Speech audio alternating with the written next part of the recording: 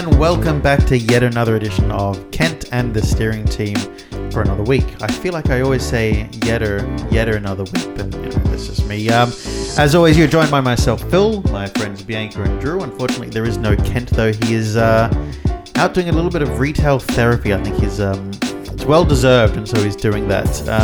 Anyway, on with the show. Team, how are we? How are we enjoying retail therapy? How are we enjoying freedom? How are we enjoying being out of lockdown for us in the state of New South Wales? How are you enjoying scheming the punishment that I've so very deserved after saying the forbidden word last week? What word was that? The former administration's name. Drew, what word was it? The one that Philip said. Ah, damn it. I just wanted to say. Can we just appreciate the fact that we're finally in the same room together again? I know! It's weird, and also it made me realise I needed to clean my house. And I haven't done a good job at it, I'm not going to lie. You weren't going to clean it because we were coming on. You're going to clean it because Sarah's here too, aren't you, Sarah? What? See? Well, mostly because Sarah needed my room, and I was like, fuck. And then she didn't need your room in the end. And then she didn't need my room, but it made me dust, so... Then you were like, double fuck. And then you just kept going. Yeah, well, now I'm like, I probably should sort out all the shit on my bed. So I probably will do that. And also because retail therapy, because freedom, because everything like that, we're a little underprepared this week because we're spending too much time just chatting, watching the movie. In fact, we watched one of the Bond movies together. That was exciting to do. It was a lot of fun. But it was the time that we'd normally be prepping. We were watching a movie and eating food. So... we've only got 2 segments for you this week, unfortunately. We're going to discuss said freedom, and then also we're going to get into our Bond reviews and everything like that. So we're sorry, but if you want to listen to something longer, just go back an episode or something. Like, relax.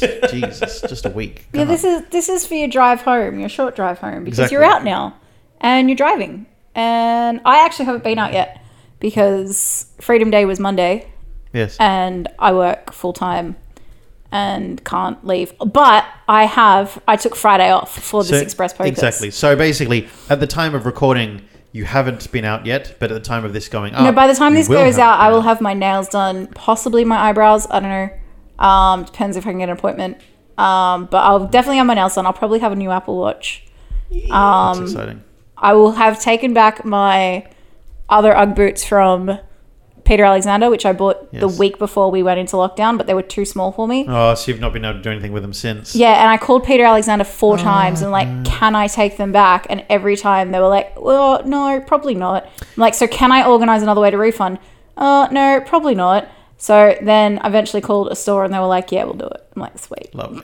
Well, Sarah was able to swap her birthday Doc Martens on Monday, go and enjoy a walk through Newtown and make that happen. So that was really exciting for her. And Sarah and I have been shopping as well. And yeah, it's good. But it's just nice to be free again. You know, be allowed to be out and about and everything like that. So I'm really. Phil, do you want to Phil? mention the nice round number? No, we're not going to do that. Not on air. We're not doing that on air. Because your parents are going to hear this. It's a lot of money. It's embarrassingly amount. It's good amongst friends, but geez, not in the reality of it. Come on, guys. I just really want your mum to walk into your room now and be like, "What money? Yeah, What she did you will. spend?" She will come in and ask me how much it is, and just say how much it is. But I'm not going to say how much it is because it's terrifying amount. I mean, geez, we're not a spending family, and I spent money today. So, and she's going to walk in and say, "No, no, we are. You're right. And that's exactly what's going to happen." Yeah, but. That's where we're at, and we're going to get to that. We're also going to get to the fact that potentially tomorrow, when this podcast goes up, New South Wales will be at 80% and therefore have the freedoms beyond what we were supposed to have for 2 weeks and have it a week early. So we're going to talk about that as well, and we'll also go through what changes happened at 70% compared to what we had in the previously or before that, and why it's such a big deal for us. Guys, do you want me to do my punishment? What's my punishment? Tell me what You it really is. want to do your punishment because you're staring at this bowl. Yes, can I just say, at some point while we were preparing for this to hit record, Bianca got up, went to the kitchen, and came back with a bowl of sour cream and put it on the table in front of me. I don't know what. It's not sour cream. What is it? It's yogurt. Okay, what sort of... Well, why did you say it was sour cream? Because I didn't want to tell you what it Because it was was. safer that way. Because Okay, you were what am so I... keen. Because I'm like, yogurt maybe give it away. What am I doing with... What's the yogurt for? What's that? Is that wasabi? Yeah. Yes.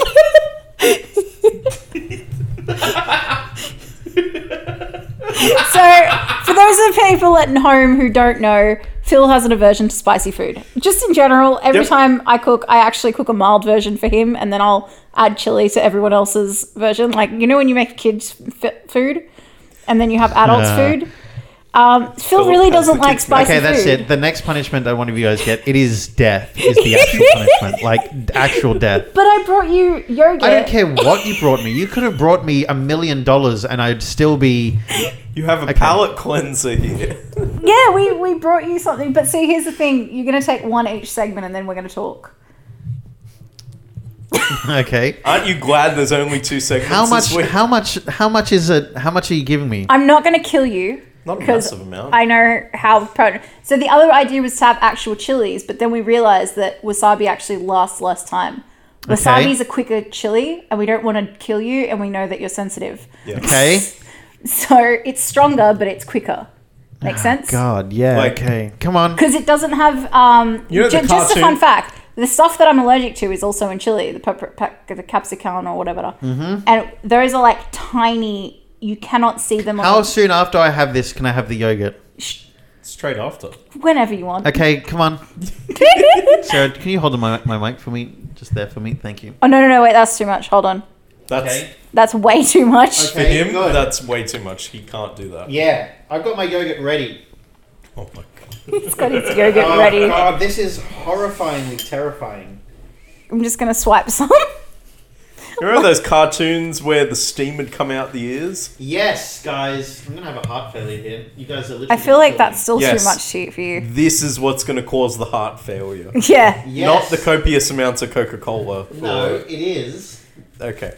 Okay, my suggestion is What? spread it out as much as you can across your tongue. Like, spread out the pain. Yeah. I don't like this idea. And avoid the top of your mouth as much as you can. God. Okay, so before you do this, I am Yes. going to film it and put it up on our... Oh, thank you. Yep, You have the it will best go on our view. socials. Are you sad for this? Are you sad? Do you feel sorry for me here?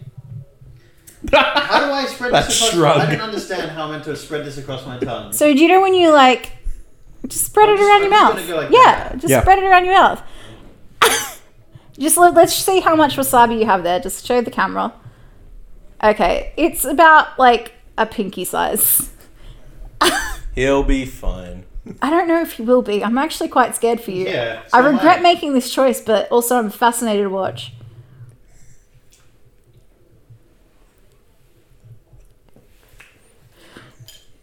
That's really not nice. There it is. It's like a brain freeze, isn't it? Because it's up the nose.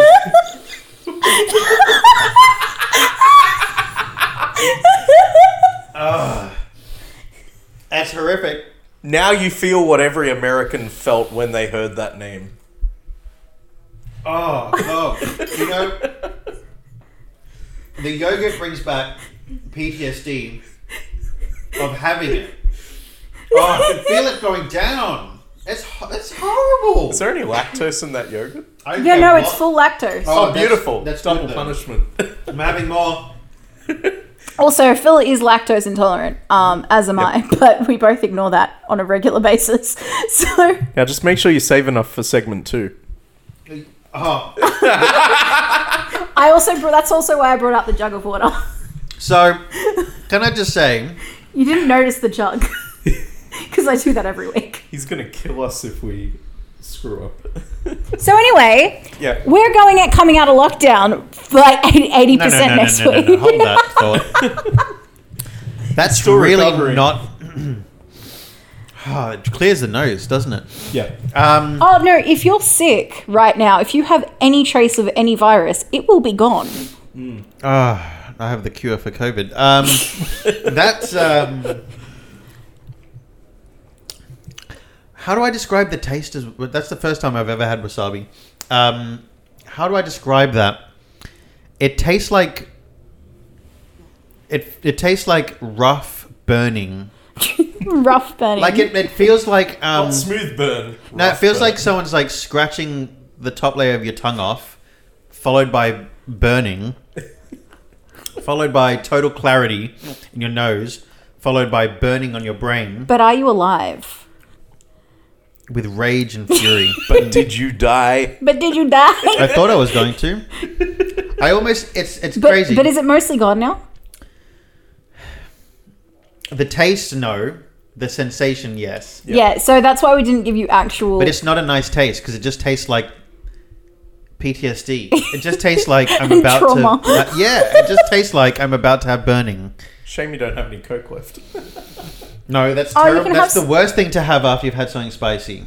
Yeah, because the bubbles actually ache. Oh, yes. Carbon. Yeah. That is rough. And I've got to do it again. Fucking Christ, on a bike. That's horrifying, a thought. Anyway, on with the show. So we're into 70% in New South Wales. Thanks, guys. Thanks for that. Woo! Woo! Oh, God. Well, that's what you get for saying. Fine, no one's going to say it. I'm not saying it, Bianca. I'm not making that mistake. You're like, the punishments just got real. We've been doing really light punishments like, oh, alliteration and remember all the Marvel movies and talk about your least... Make it sound like Fast and the Furious is your favorite film. No, this is real shit. Yeah. Anyway. So we're at 70% now. That's Sorry a if I'm bit, a little bit snotty for now. 70% full vaccinated or 70% one vaccine? Full vaccinated in New South Wales. We're at That's 90 pretty cool. As of Wednesday, the 13th of October, we're at 91% one dose, and we're at 76% two doses. Apparently, we're going to be by Monday, so tomorrow when this goes out, at 80%. Let's wait and see. Apparently, they're going to bring in the things from 80% on Monday, regardless. So coming a week ahead. Yeah. So This is not the direction we were intending to go, but I got a question for you guys. Yeah. Craig Kelly, and a few of Batshit, the other yes. MPs who Yep. are like George Christensen and a few other people Yep. are making a massive case of anti-vaccine. Yep. In New South Wales, 90% of people have received their first dose. Yep. We did have protests. I'm not going to say we didn't. Yep. But with 90% at our first dose, do you think that Craig Kelly and George Christensen and all those politicians are going to win any votes by their hard line? Yes, because their electorates are the ones that would elect these nutcases in the first place. So therefore, yes. So you This is think where lots maybe of the in batshit- those yes. They're electorates... a reflection of their area. Correct. And look, I mean, if we look at, say, Tony Abbott, for example, who very much wasn't a reflection of his electorate when it came to things like the plebiscite and the gay voting, or the gay voting in Parliament, and that's what got him booted by an independent, was the fact that he didn't represent his electorate. And so I think that it's possible that that may happen, but at the same time, these people are far more extremist, I think, than anyone like Tony Abbott. Tony Abbott's just a harmless fool. I feel like Tony Abbott's extremism only came... Out of fear of gay people. It was true to him. Whether I feel like George Christensen and Craig Kelly, I don't actually necessarily think they believe in what they're saying. No, that's the fear, is that these people are just nutcase puppets who also like to say things for the sake of it. And that saying things for the sake of it is more dangerous, in my opinion, than believing it. Because if you believe it to a certain point, you're an idiot.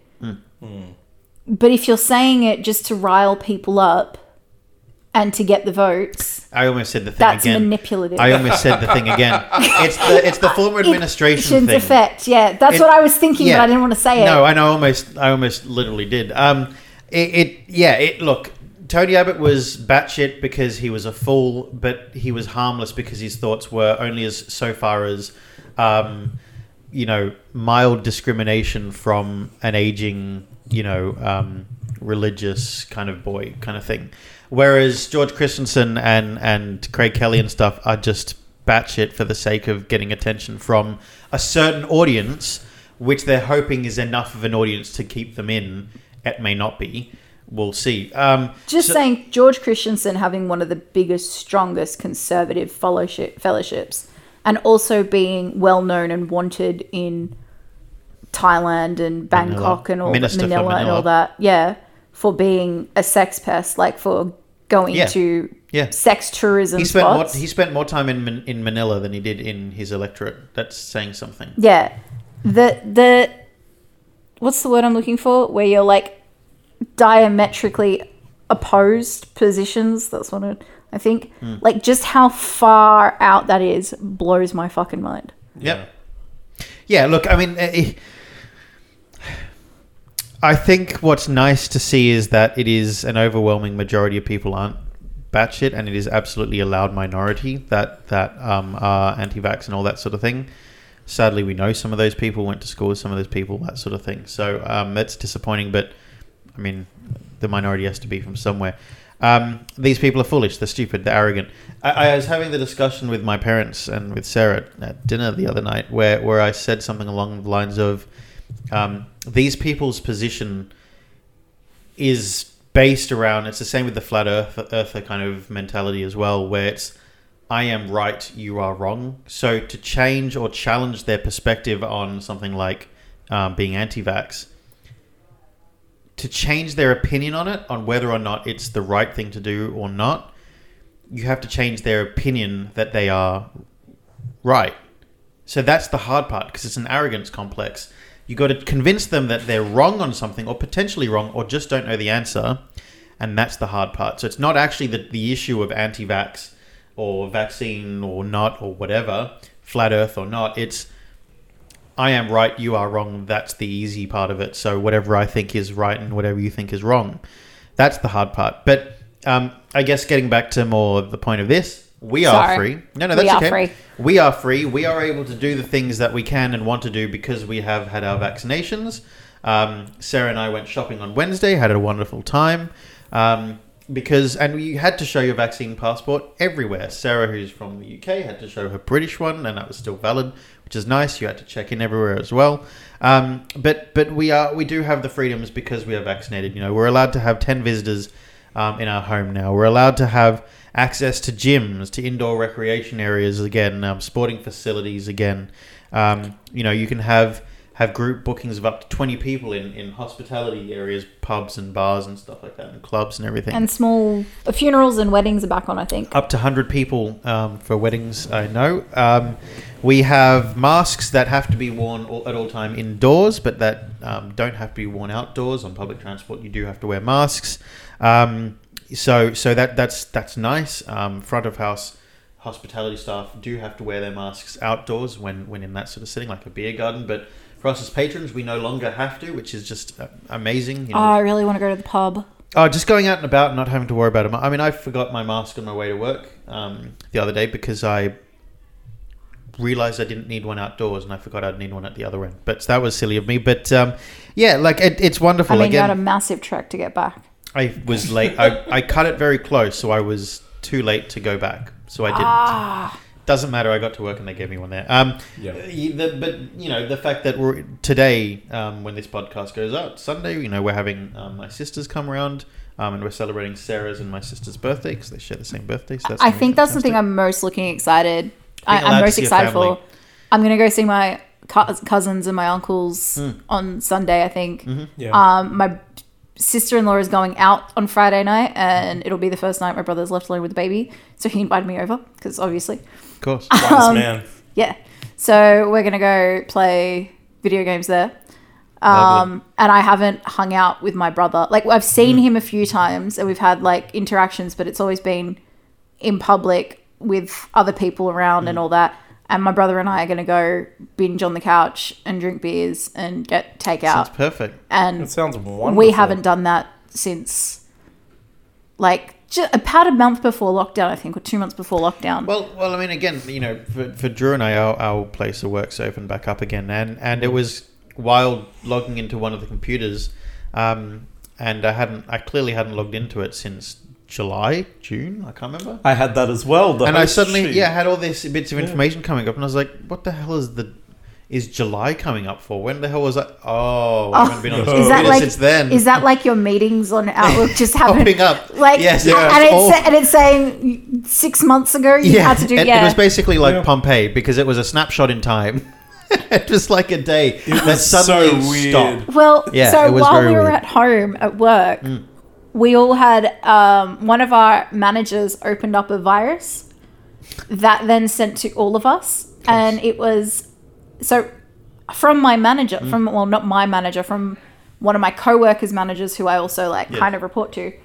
I get this thing saying, "Can you please look at this document?" And I'm like, "Well, it's a manager who sent it." So I opened it, and they stole my password. So we all had to get our passwords redone. Yes. But because I haven't been back into the office, the only thing that I've changed my password for is all my online logins. But when I go back into the office, To your computer again. all of my computer Yeah. logins, like just the offline ones, Yes. will all change as well. Like automatically they'll get updated. And I'm not looking forward to that Yes. because I hate my new password and I need to change it, but I can't change it until I get back into the office. So yeah, it's not fun. Now with the aim of it being 80% from tomorrow. That's at the moment we're looking at that on Monday. It's 80%, but Yeah.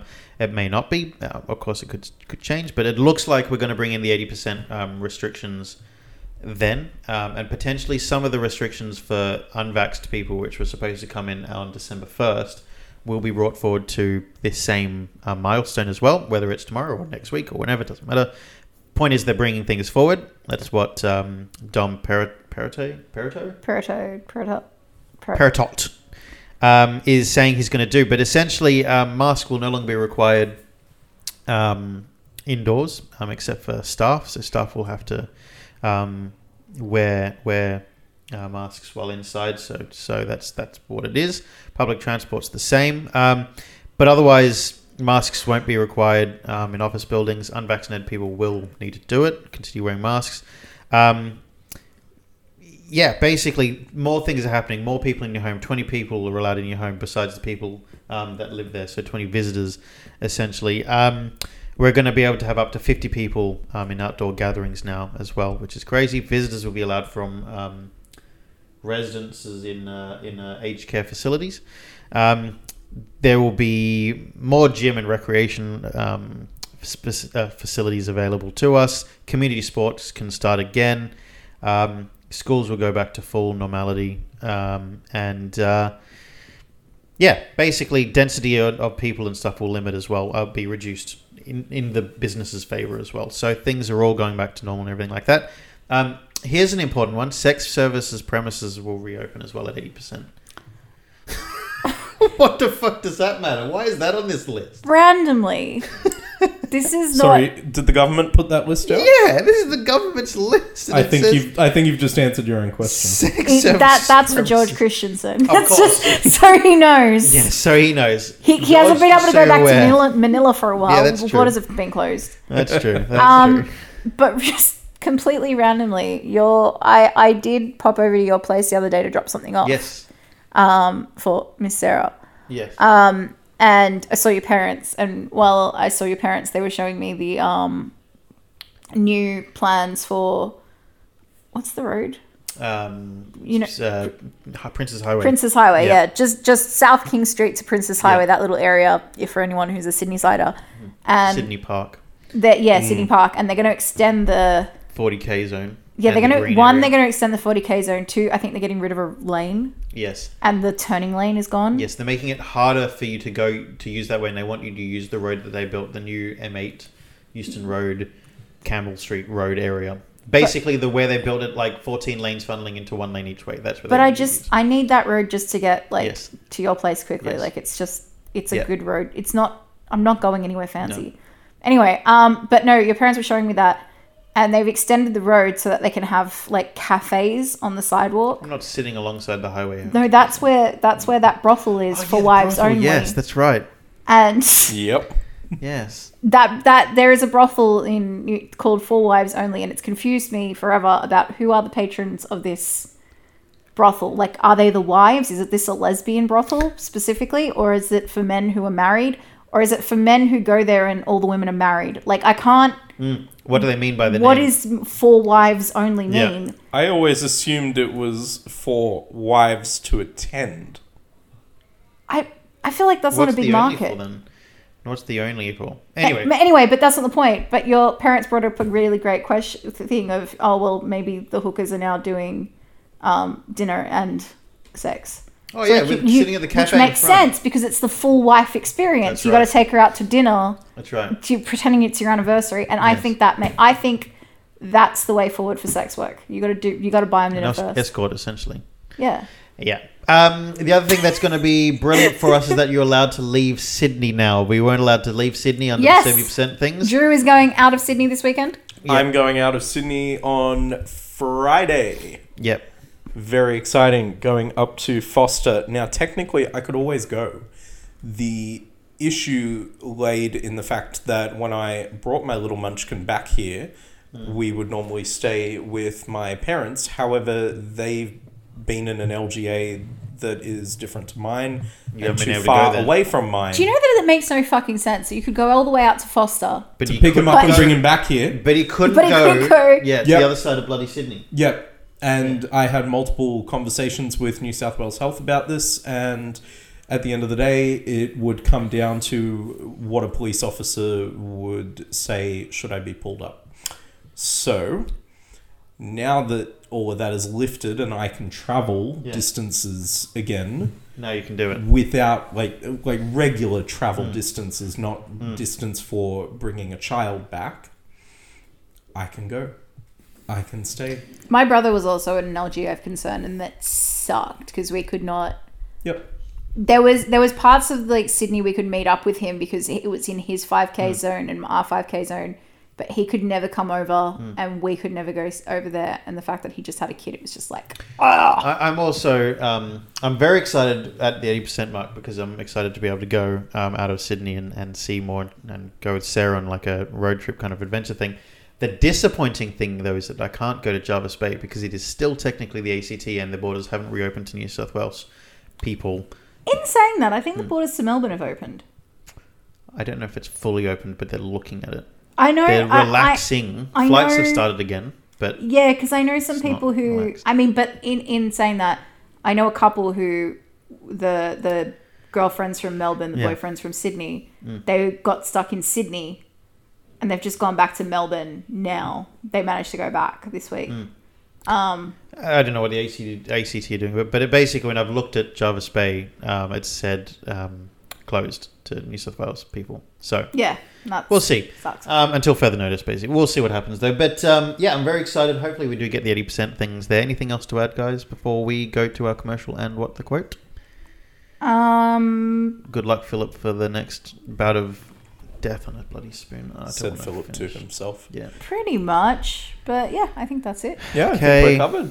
Yeah, let's go to the things.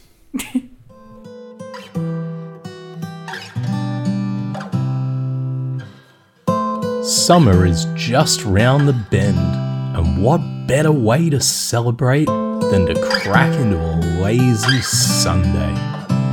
End your week right with a lazy Sunday, the latest brew from Dickens Cider.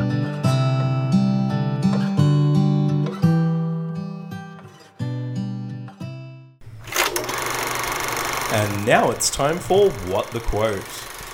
Of course, last week's quote was Philip. Two things are infinite, the universe and human stupidity. And I'm not sure about the universe. And that was, of course, said by Albert Einstein. Indeed it was. Hey, Bianca, what about this week's quote? Live as if you were to die tomorrow. Learn as if you were to live forever. Now, if you know what that quote is from, make sure you reach out to us on Facebook, Twitter, Instagram, SoundCloud, all the things. You know how it goes. Anyway, on with the show. Alrighty, and we are back on the show, and I am now in my hand holding... Wait, is that right? Yeah, in my Yes. hand I'm holding a spoon with some wasabi on it again. Oh, This God. is Wasabi round 2 for second segment. And that's it. That's then your punishment's over. Look, Dun, aren't dun, you glad we dun. didn't wait till next week when we're back to 3 segments? The fact I have to do it at all is horrible. Sarah, do you mind holding this again? This is just horrific. Sarah This looks is so amazing. interested. And I don't like the taste of yogurt anymore because of this. Sarah, are you ready to sit up and nurse him all night?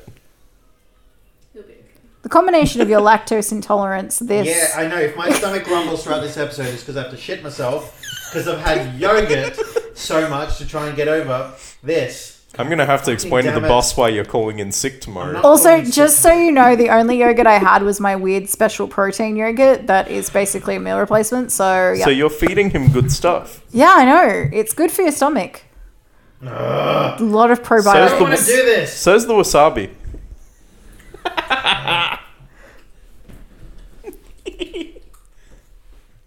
And there it is. Oh my god, your face is so red.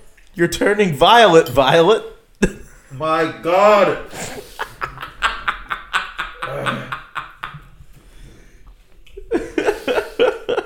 Oh, that was even harder. Because you knew what was coming. Is it like super strong wasabi or just normal wasabi? It's genuinely like the cheap stuff. It's not like... It's not like powerful. Oh, Bullshit, so- it's not powerful. He's just really not used to it. Really, no. Oh my God. Tell you what, Philip, I'll have a little bit after we finish. No, go fuck yourself. You like it. I do. Happy punishment, guys. That was fucking awful. Like I have a headache from that. Do you want Are we talking genuinely, about- though. It's like a sucker punch to the back of the head. Are we talking about the wasabi or the previous administration? I'm talking about wasabi. Phil is never going to say his name again. Ever. No.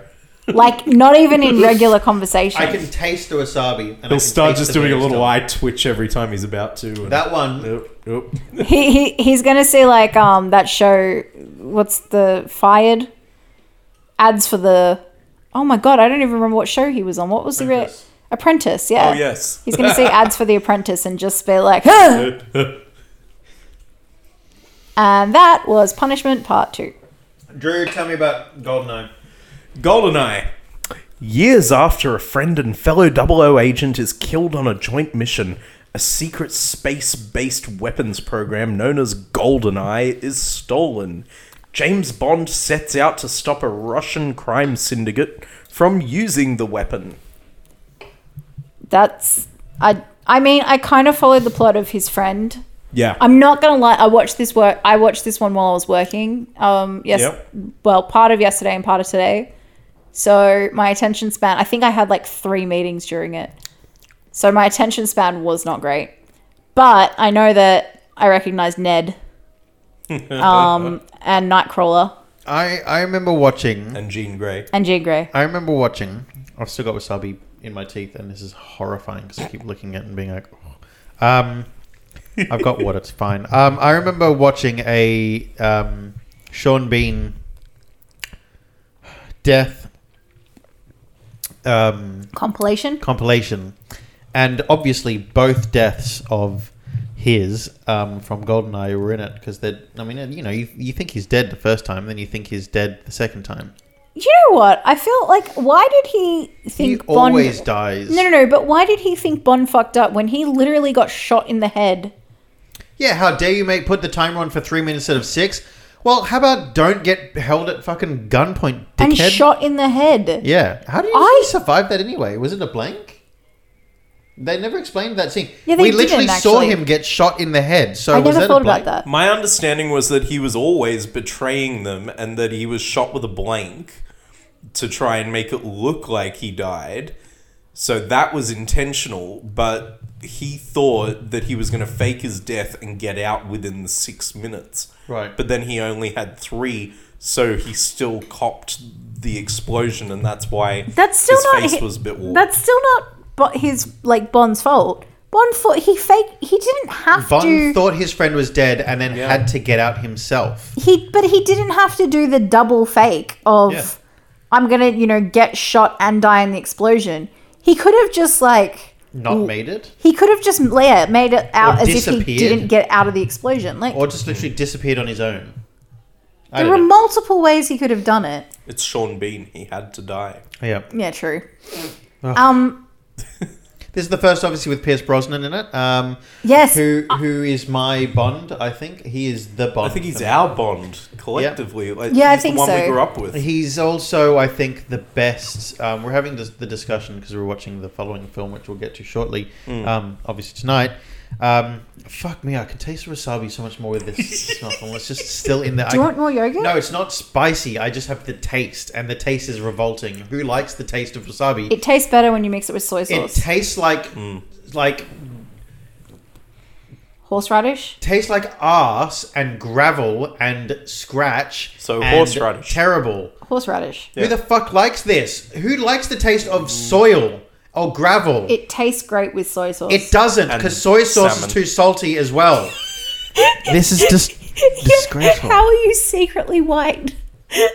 Secretly I know white. you're very white. Do you know what we should have had for him? Not yogurt, but chicken nuggets.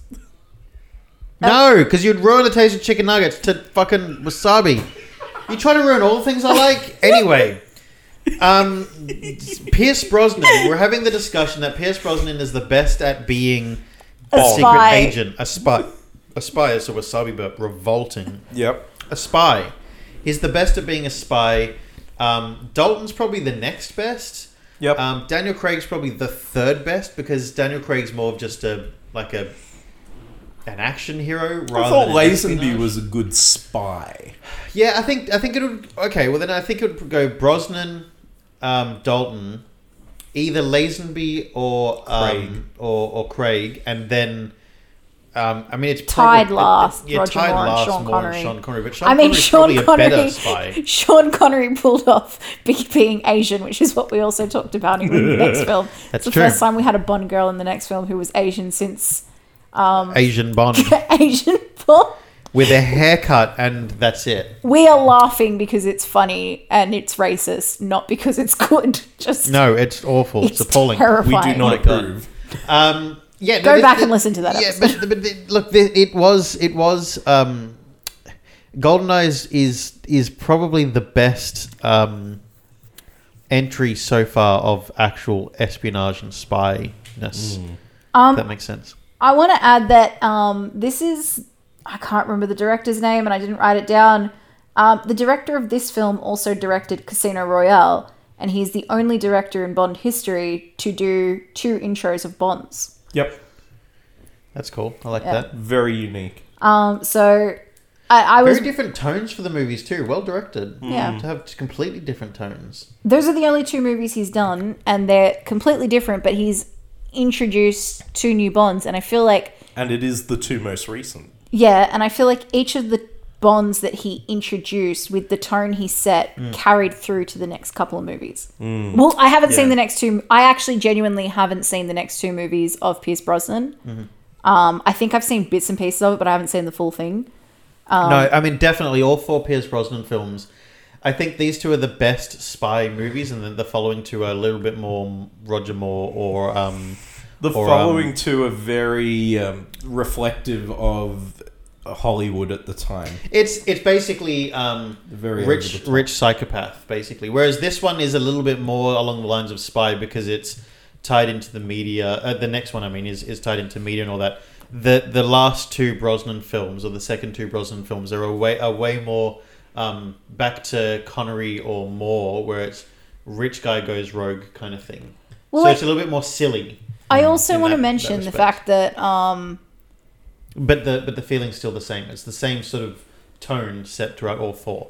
this Yeah. is the first 90s movies of Bond. And I Yep. think is the next Bond movie 2000? 99. 99. So there's 3 90s movies, and then the one after that is 2000. Because one of Brosnan's came out in early 2000.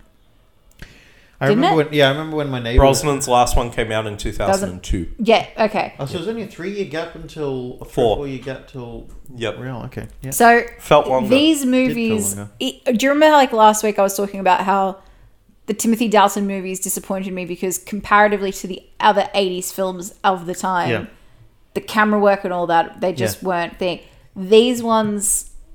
With the Kept up, I exception think. for I think the first driving scene in GoldenEye, Mm-hmm. I think all the rest of the camera work was very much Hollywood.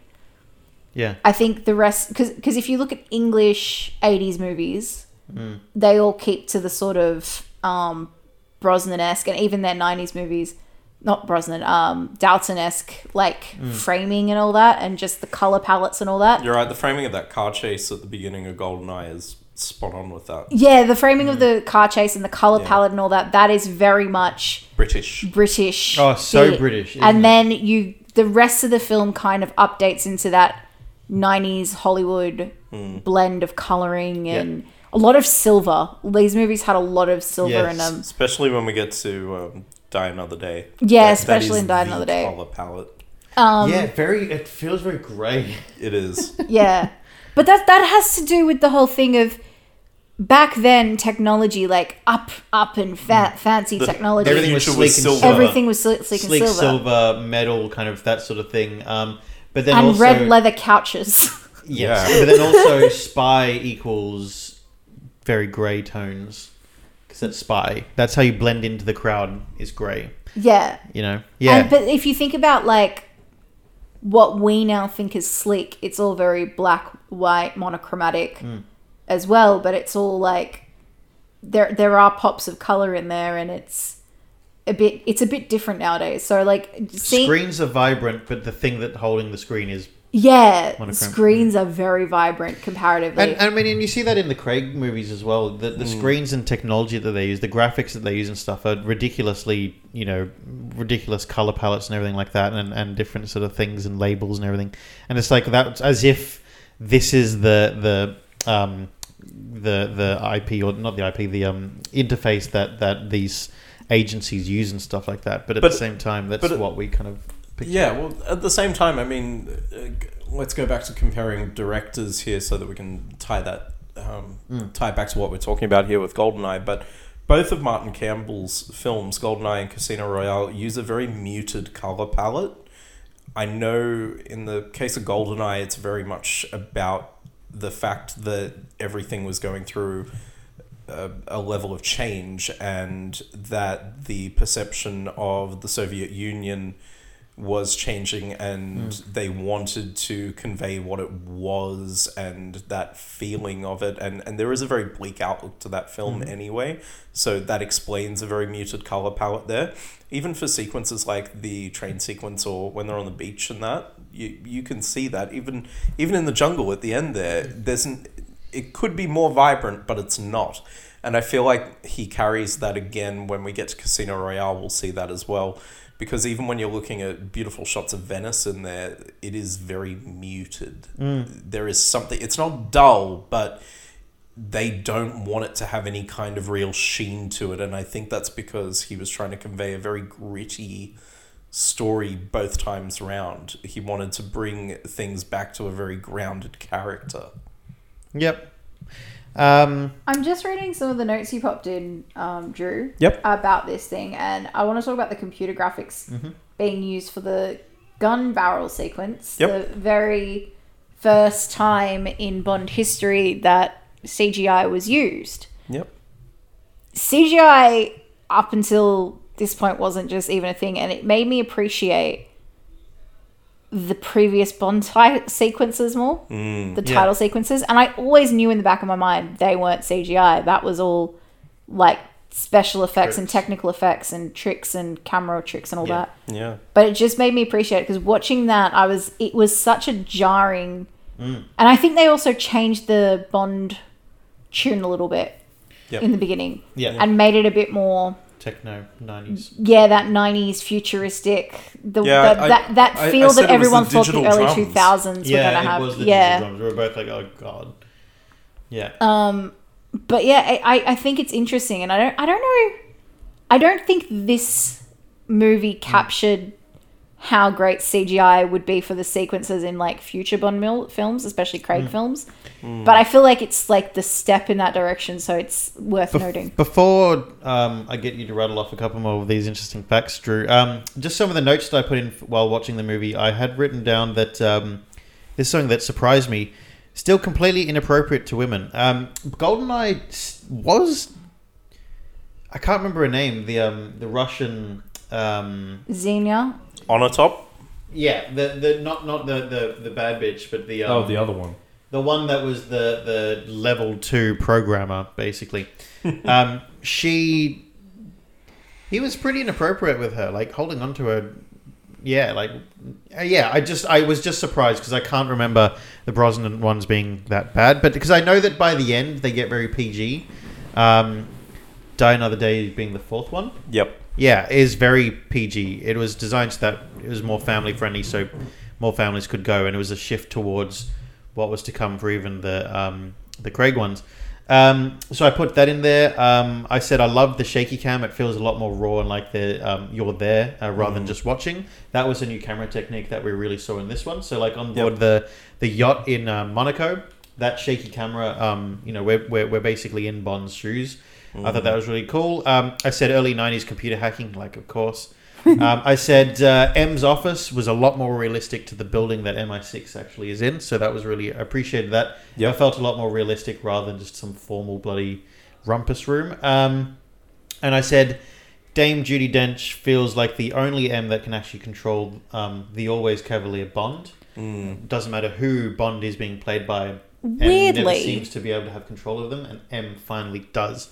This M has control over them. Weirdly, I feel like having a female M was the only way to put some like female power dynamics in here that were actually gonna work, because if you had Bond disrespecting Judi Dench, no one can disrespect Judi Dench, just IRL or anywhere. Yeah. It would have made him a worse character. Yeah. So one, I have to appreciate the fact that they cast Judi Dench and not, anyone else. I feel like they probably could have cast Helen Mirren as well, but I think at the time she was still known as a sex symbol. Yeah. Rather than Judi Dench is just a powerful... the kick-ass, yeah. So Helen Mirren now isn't just known as a sex symbol. Now she's also known as a kick-ass actress. I think The Tempest sealed that for her, especially. But back then she was just known as a sex symbol. But Judi Dench's being so serious and so stoic and just even her deadpan delivery to some lines. Even into the Craig films, like just hearing her pissed off and saying, oh, Christ, I miss the Cold War. Like she just delivers every line so well. And there was a monologue there's dialogue between Brosnan and Dench, where they clear the air about their feeling about one another. Yeah, and she basically calls him like a bombastic relic from the Cold War, and it was just the most brilliant kind of sit down sunshine kind of moment. But it was perfect, and you're just like, yep, we can see this. And all the other already. M's never had that. We just had this kind of stop flirting with Moneypenny, and that's kind of all they did. But they also seemed just as chaotic as him. Do you know what I mean? Yeah. They seemed just as incapable as him, which made they Bond... were just the older members of the boys' club. Yeah, but that made Bond look capable comparatively, which didn't give... It's why Bond looked so good. But with the fact that Bond in this film, Pierce Brosnan, again, we were talking about, is a better spy... It's because he's got someone that's holding the reins better. Yeah, he has to be a better spy because now you have a better M. This shit wouldn't fly... under M kind of thing. Yeah, this shit would not fly under Judi Dench. Yeah. Drew, give us some of the facts and then we'll get to our scores and we'll move on to Tomorrow Never Dies. Okay, so a couple of interesting things here. Several changes had to be made to the script during production because the plot was virtually identical to True Lies, which was being released at the same time. I can't imagine that. What about it was the same? I don't know. I've never seen True Lies. Oh my God. It's another one to put on the list. Yeah, that's a good film. I love it. Ralph Fiennes auditioned for Bond. Obviously, he didn't get it. However, he did wind up replacing Judi Dench in Skyfall as M. How old would Ralph Fiennes have been back then? It's also interesting. It was around the time he was in Schindler's List. It's also interesting that Brosnan had been kind of eyed off as the next Bond for a while, especially after that chance meeting during the filming of whatever movie it was. Yep, one of the ones that we forgot the name of. Now, fun fact, I don't know if you guys are Hold aware. on, just randomly. If Fiennes had been cast as Bond, he would have been the youngest. Yep. He would have been 29. That would have been crazy. interesting. Yeah. Yep. I'm not sure if you guys are aware, but GoldenEye is actually the name of Ian Fleming's beachfront house in Jamaica, where between 1952 and 1964, he wrote all the Bond novels and short stories. It was actually named for the contingency plan that the SIS, whose members included Fleming, devised in the event of a Nazi invasion of Spain. What's SAS stand for? Secret Intelligence Service? Yeah. Right. Yeah, Okay. Fleming wrote about it from experience. Yeah. Like, Fleming wrote about Bond from his own experience. This was also the first He- completely original Bond film without any reference to any other Ian Fleming novel or short Well, story. I can see that because of the use of computer technology, which wasn't really a thing for, computer hacking and that sort of thing, and arming the missiles that way and stuff. That wasn't really a thing during Fleming's time, so I'm not surprised by that. You can definitely see that. I also like the fact that Robbie Coltrane was in this movie. It's always great to see. I love Robbie Coltrane. And Minnie Driver.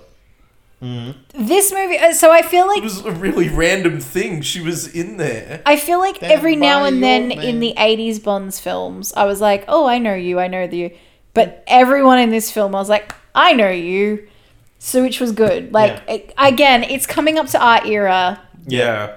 And again, it has been a very interesting ride seeing the evolution of film like this. But it's coming up to our era now, so it's got this extra level of excitement of seeing all these actors who we grew up with. Well, speaking of the evolution of film, this is the first Bond film that was released on DVD Yeah, see, technology. Like, when it was released, in To 95. public, yeah. yeah, to think, wow. Um, DVDs were around in 95? Either that or shortly after. Yeah, they were like fresh. Because Laserdisc already existed at that point. Drew, Yep. give me your scores, please. My scores for this film, I have written them down Do already. you want me to say it? Because I've got mine here. My score, so on a technical level, I gave it a 7 because I did think it was a little bit of a step up, and while it wasn't reinventing the wheel, it was certainly doing something a little bit bold, a little bit different. I loved that jump at the beginning. I thought that was fantastic.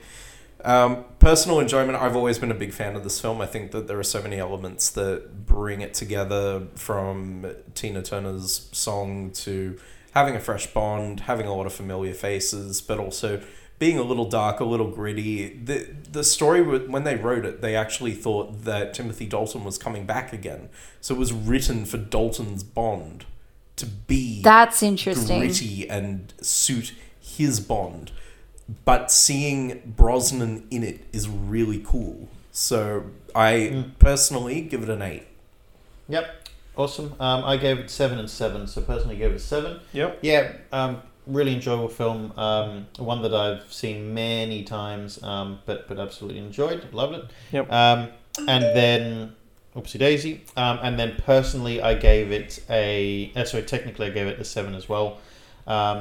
Reason being is that it's Pierce Brosnan being basically the best secret agency Bond yet, and a movie that steps up in terms of actual quality of acting, design, effects, camera work, the whole thing. It's just a lot slicker sort of production, so I really enjoyed it. But yeah, I like that idea that it could have been for Dalton. Again, it kind of Dalton was the best lead-in to the Brosnan movies I think we could have had. Yeah. Being more.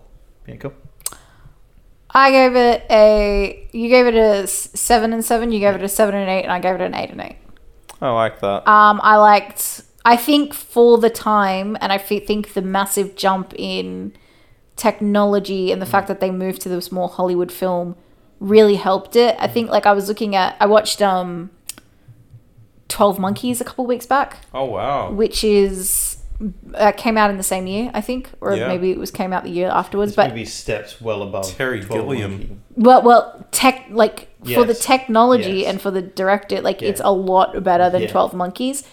And for the fact that they came out at the same time, the fact that this movie used CGI sparingly, which I appreciate. But it wasn't, like, if you go look back at it, it's not glaringly obvious where they use it. No, you have the satellite, the GoldenEye, the weapon, absolutely CGI. But then besides that, it doesn't really come into it. But- they haven't made the movie revolve around, hey, look at this newfangled technology. Yeah, which I appreciate, Yeah. which they could have, and they They would have used had... it to benefit the movie, but not the movie's about that. Exactly. And I think for the time, I mean, now on our HD TVs, it doesn't look great, But, it but was for the a- time, Yeah. it looked great. Yeah. It was very realistic. It was high quality CGI. So yeah, 8 and 8. I And like that. I did enjoy it. Yeah. Before we round out of GoldenEye, though, we do need to make a very brief mention to the fact that on top of all that, it spurred one of the greatest video games of all time. Yes, it did. I never Yes, it played did. Holy crap. Yeah, absolutely. I think my brother played it. I just never got to play it. Nintendo 64 even. Yeah. But whether you played it or not, you know that that game lives spoke in about. pop culture history. An absolute icon of the genre. Tomorrow Never Dies. I can taste wasabi in my mouth still. Well, while you taste it, why don't you read us the synopsis for the film? James Bond sets out to stop a media mogul's plan to induce war between China and the UK in order to obtain exclusive global media coverage. Yeah. That's pretty bang on, actually. Yeah, and look, this movie kind of is shifting towards the silliness of the next two, where again it's more about rich, eccentric, person does something ridiculous and Bond gets caught up in that. So not really spy-ish, but still, okay, somehow he's involved in it. This is still relevant because it's about war between the UK and China, so it's trying to prevent that. So we see a little bit. And US is not having anything to do with it. Yeah, Which but I liked that scene. And it is kind of relevant to today's world where media is absolutely dictating the way things go. So, it's absolutely a spy movie. We were saying while we were watching it, because we actually watched all this movie together tonight, which was our kind of intention for these movies, I think. I think we decided that we were going to watch some of them together originally, but lockdown. But no, so this movie we watched together, and I think we were all talking about how this really feels like a precursor to Apple and Rupert Murdoch somehow. He was like a... Well, our villain feels like a cross between the two. Yeah, he feels like... What was the Steve Apple Jobs founder? Steve and- Jobs. And Rupert Murdoch. He dresses like Steve Jobs and he acts like Rupert Murdoch. And he does Batshit keynotes. Crazy. Yeah, batshit crazy that does keynotes. Yeah. But I feel like this movie... I mean, again, I don't know the next two. But this movie, even though it is an eccentric rich millionaire back then, because I don't think billionaires were around... it's true to what happens nowadays of I that's what kept like messing my head up. Like people do this shit, like try and manipulate the media and try and manipulate stuff to get to their advantage. I do have to say the Bond women in this film were a lot better than all the Bond women who came before, I think. There were stronger characters. Yeah, they were stronger, more interesting characters.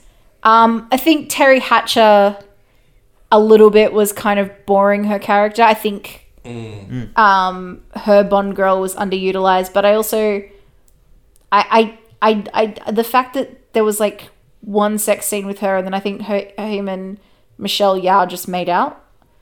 Did they have sex? Or am I imagining it? He breathed water into her mouth, which looks like making out. Yeah, but I think they kissed again at the end of the movie, didn't they? Yeah. Yeah. They kissed at the end and that was it. Yeah, they just kissed at the end. There was no sex in space. No. Yeah. I mean, they didn't go into space. See, in and this. this is more like what I remember the Brosnan films to be like. Not really. They weren't really Sex. raunchy. And even Yeah. though there is a certain like sex thing that comes with Bond films, and I think They don't necessarily need to show it. It's more perceived, not shown. well, not just that. It's not. This one is not in a way that's dirty. I feel like all the movies before it was just like misogynistic and dirty, and this one doesn't feel as bad. I'm sure that like if someone analyzed it with one of those like misogyny scales, it's probably not the greatest, but it didn't have me cringing every 5 minutes of him just like finding random women and just I'm gonna have sex with them and then I'm gonna continue on my mission. Yeah. And I really feel like that was the majority of the previous movies. Yeah. It was like a little bit of mission in between all of these different sex scenes. Exactly, I agree. So that I appreciated, and I love Michelle Yeoh. I think she's fucking amazing. So Oh, she is. yeah, she's I feel like besides Casino Royale, this is the Bond movie that I've seen the most. This one. Yeah. Yeah, I feel these are like the it two was that I've on watched Channel the most. 10 a lot. I remember it on 7. It was on 7. Or whatever, 7. Yeah. It was on one of the Sunday night movies. This one's definitely the one that I remember the most. This one and the next film are the first two that I saw. I missed Goldeneye when watching it as a kid. Of course, yeah. But it was this one and the next one are the two that I watched. So this as one a was kid. the first one I ever saw in a cinema as a kid. Like, Casino Royale was yeah. the first one I ever saw in the cinema. Really? Yeah. Wow. And yeah, I I think this is actually the mine. only one I saw of Pierce Brosnan in the cinema, but it was the first Bond movie I saw in the cinema. Wow. Wasabi burp. Drew, give me one of the facts you've written down, please. Okay, well, for the fight scene in the bicycle shop, the producers had to call in Jackie Chan's stunt team because none of the stuntmen wanted to do the scene with Michelle Yeoh due to her full contact stunt fighting style, which she perfected in Hong Kong action films. That's cool. I appreciate that. I Well like done. that. We're She's talking about in Jackie Chan. Shang-Chi, and I think they use some of graduates from Jackie Chan's stunt fighting team, That's pretty cool. which I read that somewhere because she does she does some of her own stunts. She's a bit older now, but yeah. Here's an interesting one. Sir Anthony Hopkins was initially cast as Elliot Carver and joined the production, but walked after 3 days because it was so chaotic. And there was no completed shooting script due to the pressure on Eon Productions to finish the movie on time. New pages of the screenplay were being delivered every morning. So he opted to appear in The Mask of Zorro instead. Oh, good move. Now, I have another fact that actually links to that. Martin Campbell, who directed the previous one, GoldenEye, actually declined the opportunity to direct this film because he didn't want to make 2 Bond films in a row. So he opted to direct The Mask of Zorro instead. So Hopkins left from this production To go work with the director of GoldenEye instead. You know what? Actually, now that I didn't know that he also directed Mask of Zorro because I don't follow much. But now that you say that, I can totally see how he directed both. He directed both of the Zorro films, to be precise. He also directed Green Lantern, but we don't hold that against him. I just reading this. This is the third and final film in the franchise to show James Bond in his Royal Navy Commander uniform. Very briefly, Yeah, it is. but it does show him. That's cool. And also 15 BMW 750s were destroyed in the making of this movie. That's crazy. This was the first Bond car that I remember watching. Obviously, Yeah. the first Bond film that I saw, and I really wanted this car, and I really wanted a Sony Ericsson phone for the purpose of seeing this phone flip open and having the screen on it. And that The Sony Ericsson in Casino Royale was what got me wanting a Sony Ericsson.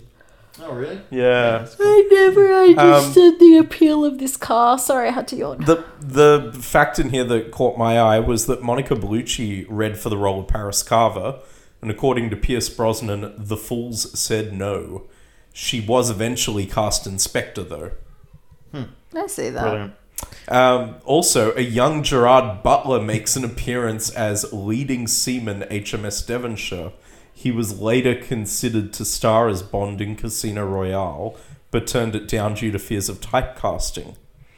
We've just watched it. I didn't even notice him Wait. there. Did you? Hold on. No, I have to understand. What was he afraid of being typecast as? If he was As James Bond Bond. for Casino Royale.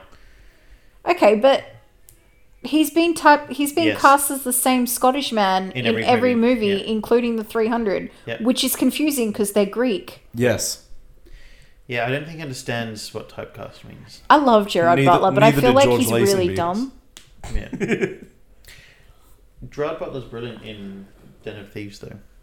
You should watch that movie. I still haven't watched. It's a great movie. I haven't watched that. The only movies I've seen of him is like the rom-coms, like P.S. I Love You. Watch Den of Thieves. He's such a gritty. It's gritty. I'll give you one more fun one Yep. before we get into our scores.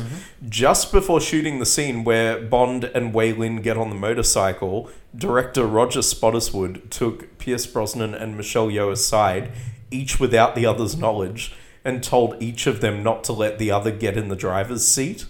The result is actually in the final movie. Bond and Wei Lin fight over who gets to drive before getting on the bike.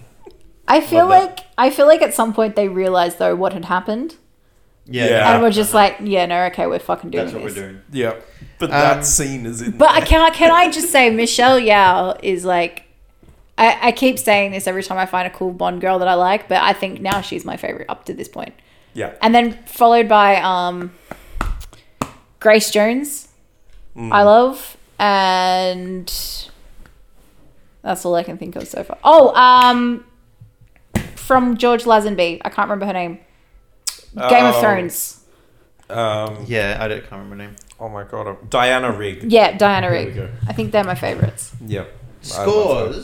Scores. I'm going to give it personally a 7 and technically a 6. Doesn't really do anything super groundbreaking. I think that the fact that they used different methods to perform stunts. Was that personal and a 7 and technical a 6? Yeah. I see. I think that it technically, it's not groundbreaking, but I enjoy the fact that they've used different methods to perform stunts and make stunts happen, including the Halo. I love the Halo jump in this as well. Writing. Look, I think they're on song now. They've got they know how to make Brosnan work in a film as Bond, and I think that this absolutely lives up to that name.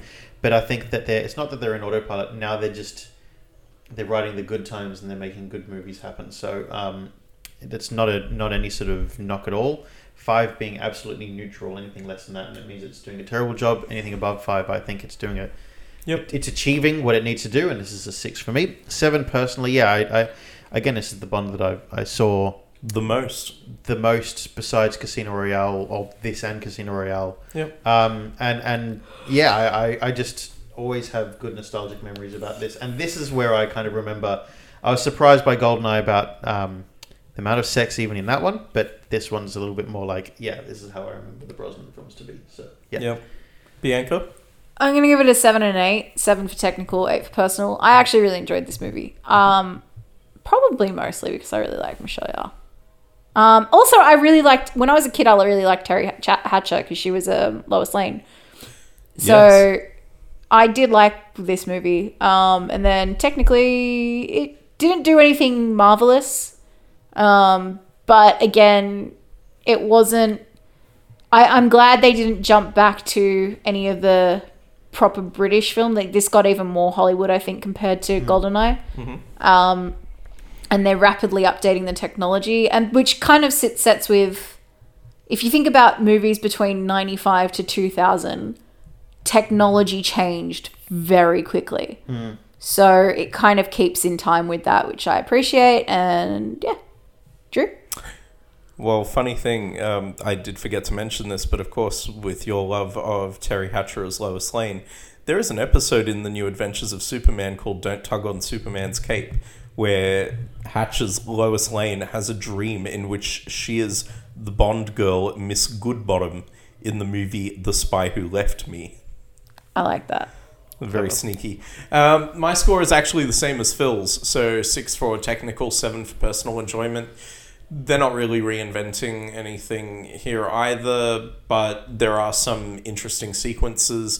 Particularly, I have always loved the motorcycle chase. Mm-hmm. I do like how much they shoot underwater in this film, and I think we can see a big leap in the technical achievement there from, let's say, For Your Eyes Only, which had a few questionable ways in which they put the underwater scenes to work. Personally, I really love this film. This is like you guys, I grew up on watching this one a lot, and certainly I think I used to watch all the Bond films with my mum. This was probably the one I watched the most with her, and on top of that, I grew up playing the PS1 game. I love the story, I love the characters, and even though I see all the pitfalls in it, I still enjoy it. So yeah. And with that sound, that means it's time for us to go. And before we do, we need to get to our Sick Kent of the Week. Drew or Bianca, who is Sick Kent of the Week? We sort of have multiple Sick Kents this week. Multiple. I think we have multiple. Yeah, I think we have about 90% of Sick Kents.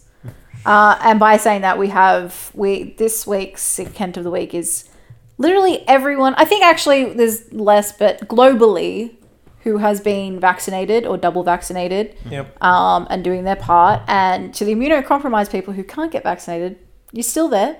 We still count you because that's not your fault. But to everyone else who has objections, you are not the Sick Kent.